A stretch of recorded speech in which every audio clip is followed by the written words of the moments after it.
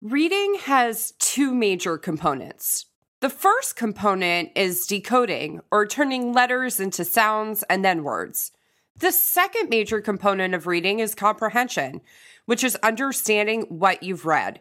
Steph gave us so many tips for reading in episode 12 called My Kid Isn't Reading. Today, we're going to specifically tackle reading comprehension. Let's dig in. You want to learn faster, but sometimes working harder is just not the answer. You have to learn smarter. The Educational Therapy Podcast. Hi, Smarties. Welcome to episode 17 of Learn Smarter, the Educational Therapy Podcast. I'm Stephanie Pitts. And I'm Rachel Kapp. In today's episode, we're going to provide you with just some of our favorite reading comprehension strategies. This episode is part of our reading series.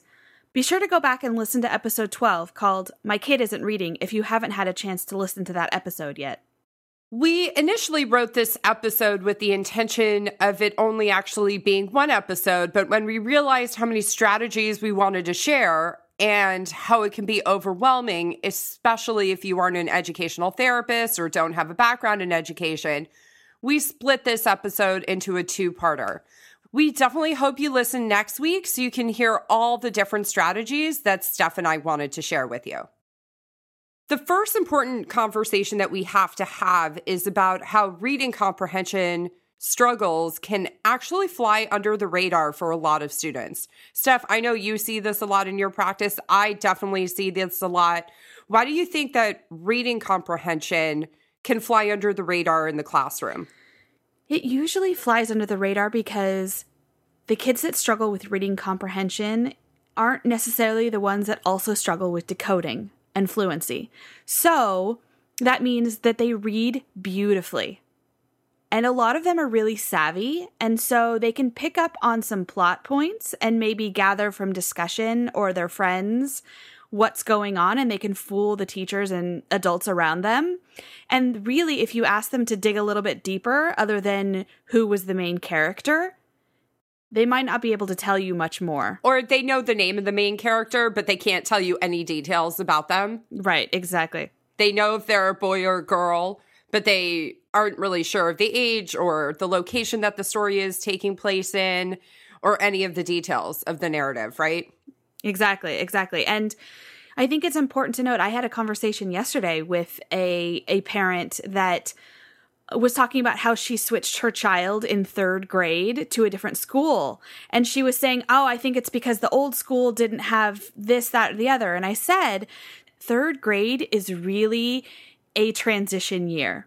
It's a critical year in school. I would say a lot of my calls come from parents of rising fourth graders after that third grade year. Yeah. I think you and I both have a lot of fourth and fifth graders. That year is really tricky. And also, if you make a school transition that year, it's going to be even more challenging because now you're adding in learning the new culture of the school and situating yourself socially. So there's a lot of challenges with making a transition between second and third grade. But the reason that third grade is so tricky is because the expectation in third grade is that you know how to read, meaning you are able to decode sounds and you're understanding what you read. And so in third grade, it switches from learning to read, which is primarily what first and second grade is spent doing, to reading to learn. So the expectation is that you're understanding the material that's given to you in written word. It's a tricky year. It really is, yeah. It is. And I think sometimes parents are not prepared for that. They don't know. And this is when issues, particularly with attention, if your child is struggling with written expression, a lot of challenges can emerge in this year. Definitely. I think the majority, if you go back to clients that start with you in middle school or high school, when I ask them about teachers, what they've said, every single time, third grade comes up. Third grade is a year that we hear often. Sometimes parents mark fourth grade, but honestly, there's like kind of this unwritten rule of thumb that the odd years are actually a little more challenging than the even years. So first grade, the expectations shift between kindergarten and first grade. Third grade, the expectations shift between second and third. And fifth grade, they're really preparing you at most schools anyway, for a transition to... It's funny because I think it's not necessarily always the odd grades and not necessarily... I don't know. It depends. Because I feel like 10th grade is much harder than 9th grade for some reason, academically. It is. I don't know. I agree with you. Maybe at a certain point it switches to the even years. Yeah. But for sure, 1st, 3rd, and 5th grade tend to be more challenging years. Yeah, I agree with you on that one. Yeah. So we're going to jump into a discussion of our favorite reading comprehension strategies. But Steph and I are going to remind you of this as often as we can. We are going to give you a lot of ideas and a lot to think about.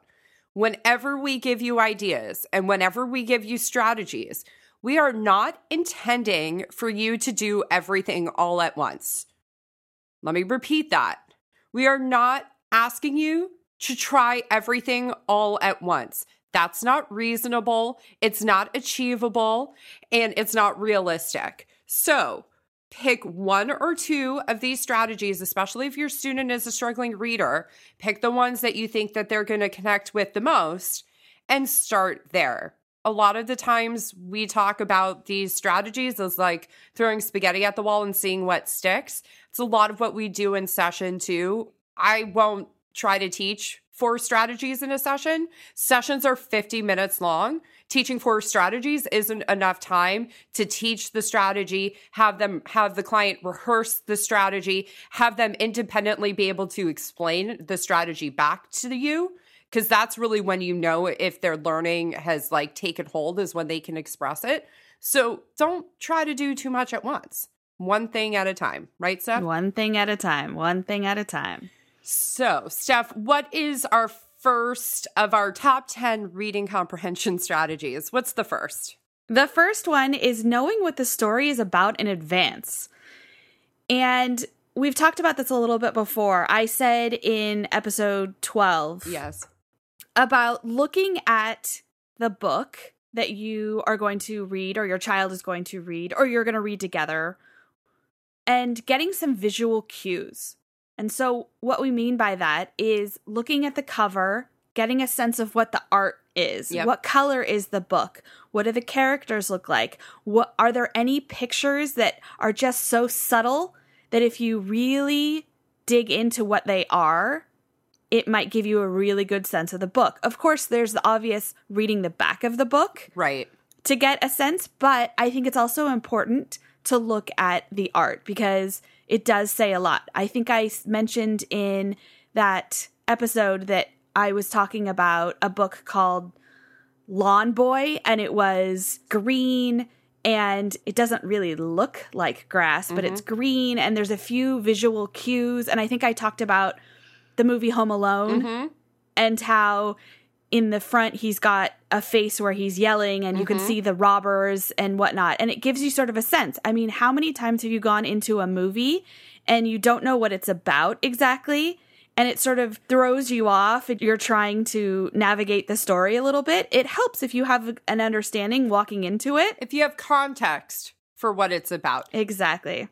I think that's really good advice, especially for younger readers who still have the luxury of pictures. And I have to say, as an adult reader, I wish my books had pictures because I'm super visual like that.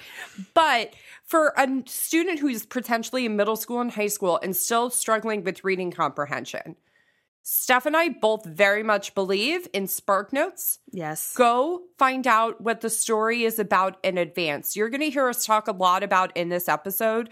You're going to hear us talk a lot about reading for information.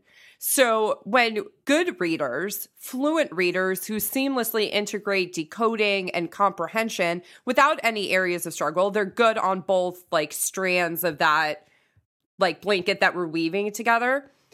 They are reading for the story. Students who struggle with reading need to read for specific information, which brings us to number 2. Now, I'm going to direct people back to my Instagram at CapEdTherapy. And the only reason I'm doing that is because I've taken a lot of pictures and posted a lot about this particular strategy, which is pre-filling a book with sticky notes to help you write a summary. So what I do is let's say you have a middle school student and they have to read a book for school. It's not a book that they self-selected. They're not super interested in it. Plus, reading is hard for them because they struggle with understanding the story. Without these sticky notes, which I call like insurance policies, there's no accountability. They can read straight through it, and then you as a parent say, hey, did you read it? They say yes because they did, but there's no like deeper level integration or consideration of what the story is actually telling them. You take sticky notes with lines and you pre-fill out questions that they have to answer. So a lot of the time I do the W questions, which are who was being spoken about in the last couple of pages, what happened, where did it take place, and when did it take place? Sometimes I have, depending on the age and the ability of the student, I'll have them add what was an interesting moment and draw a picture of what just happened.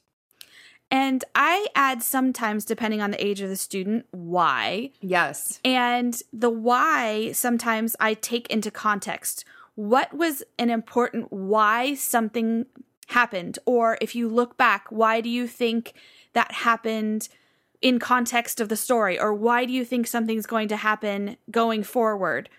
So to use a little bit of previewing and making connections and making connections and foreshadowing and all of that. So I do that with some of the kids too. Not all of them, but some of them.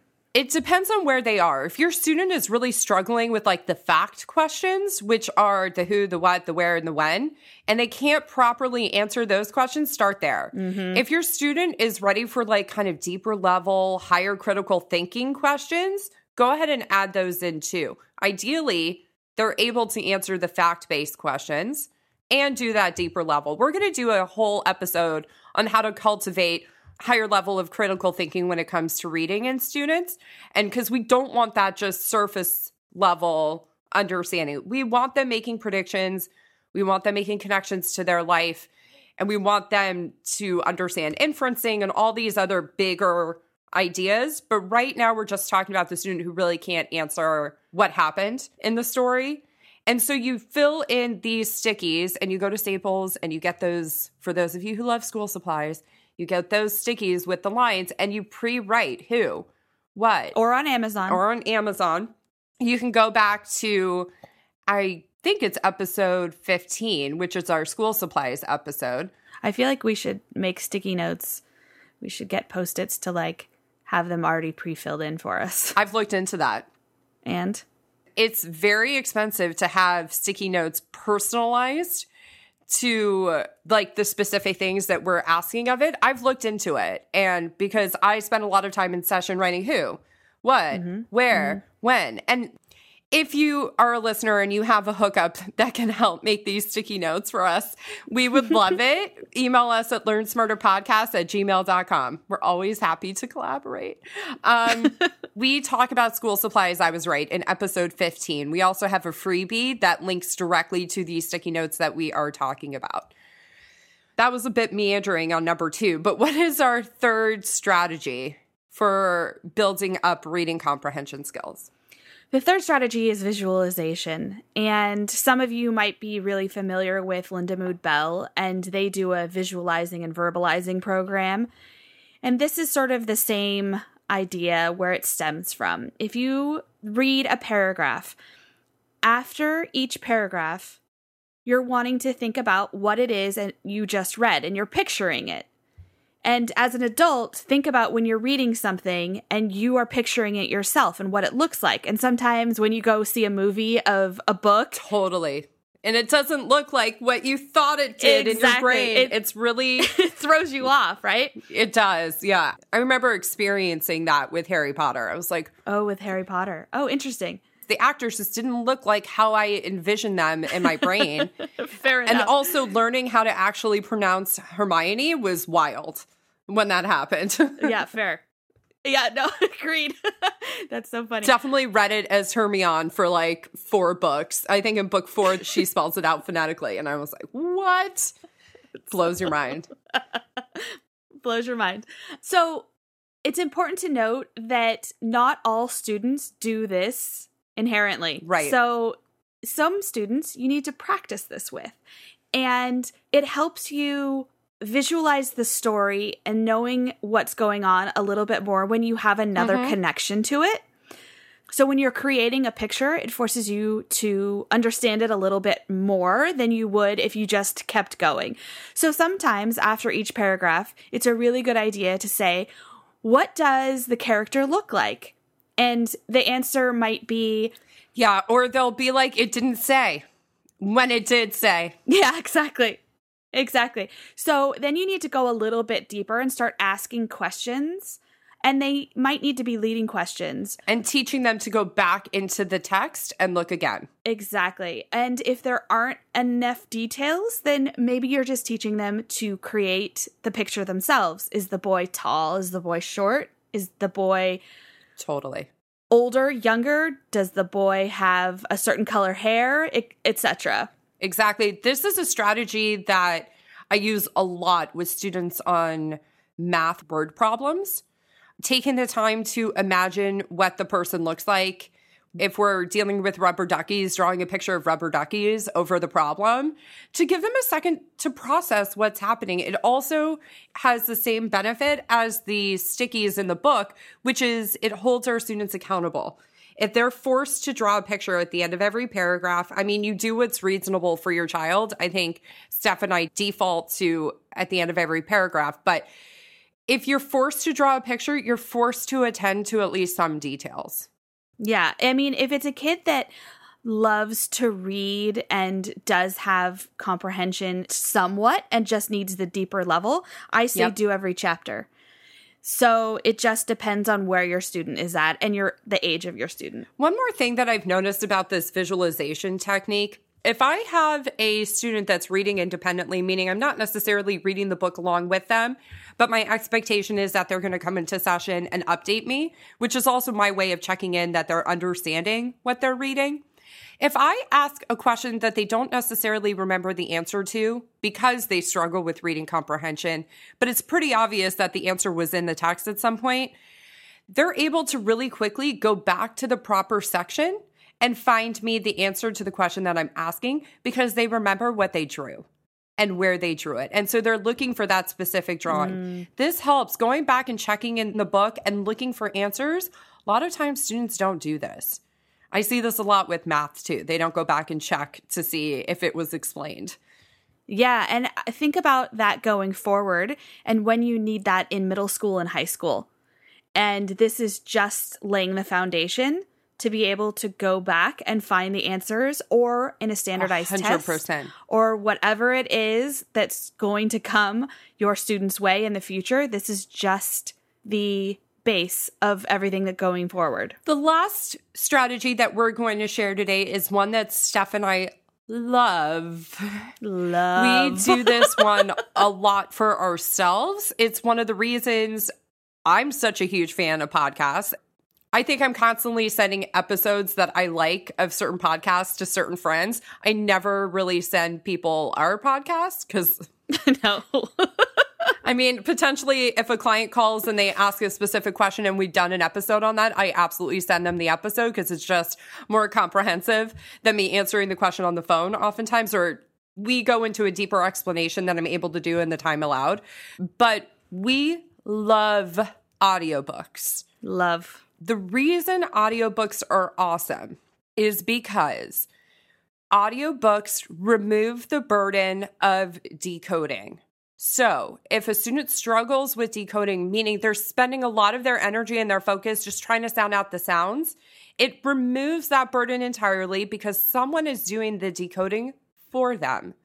And their only obligation in reading is to understand. Here's the caveat. A student who is currently in school should never just be listening to the audio. That means they are listening to the audio while simultaneously looking at the text and following along in the text. That's really critical. The reason we encourage that is because one of the main issues with students who struggle with reading is that they fall behind with vocabulary. They are no longer reading books that are developmentally and age appropriate, and they're reading books that are behind grade level because that's where their reading level is. They tend to think those books are babyish, and they're not being challenged by the vocabulary. And so when you have a struggling reader, the thing that's evident the most in middle school and high school is that they have weaker vocabulary. This allows students to be independent. It allows you not to be involved. And the audiobooks that are available, and there's audiobooks for every book, are really, really high quality at this point. Mm-hmm. The other thing that I'll add, and Steph, you and I haven't talked about this, but I have a student who likes finding teachers who have read a book aloud on YouTube. They're on YouTube chapters for a lot of the books, the high school, middle and high school books. You can check them out at the library. Audiobooks? Yes. And of course, there's Audible. So there's, one paid and 2 free versions of getting an audiobook. So we don't want you to feel like you're burdened with having to buy the audiobook and buy the text. You could go to the library and get the book or get the audiobook and also find it on YouTube. I would encourage, if you had to pick one thing to buy, you buy the text itself, because we're going to talk about next week is writing in the text and how important that is. And also why students are resistant to writing in the text. But we love audiobooks, you guys. But remember, your student has to have the book in front of them and be following along and listening to the story. And as adults, I still love being read to. And Steph, I know you love, we talk about all the time how we're listening to content while washing dishes. And you're like, I just finished listening to a book and I was telling my fiance about it. And he's like, hold on a second. When did you have time to read a book? Because it's been a particularly nutty 2018 for him and I. And I was like, I listened to it in the car. Or I was listening to it when I was cleaning the table, which is something I do every day. This table just is like troubles. It just more and more is on it every day. And so we love audio content. I also wanted to add, there is a way on your Kindle to have the Kindle magically sync up with the audio and have Kindle highlight which words they're reading. I've never actually figured it out because my Kindle is rather old, but I know that it is possible. I've seen it. I just don't know how to set it up. But I do tell parents, go ahead and try to figure that one out, because that's awesome. YouTube can tell you how to do that too. I don't have the time right now, Steph, to figure that out. And right now, I just want to give people the strategies and, go ahead, people, go to YouTube. Yeah, pulling back the curtain. I am the tech support. I can't tell you how many times I have texted Steph, and also she has to get back to me on a Google Chrome question that I had for her a couple days ago. And for the record, I tried for like a week to solve my own problem because I don't want to burden Steph with stuff that I can figure out. But you know what? Can't figure this one out. So Steph's going to let me know. So be sure to tune in next week as we go through the remainder of our list. And as always, you can connect with us on our website. And don't forget, you can always reach out to Steph and I to book strategy sessions. We love doing this with you guys. We love hearing from you. We love hearing what you're struggling with. Be sure to connect with us. There's so many different ways. At Learn Smarter Podcast on Instagram, our website of the same URL. And we will see you next week to finish out the remainder of this list. See you next week. Have a great week.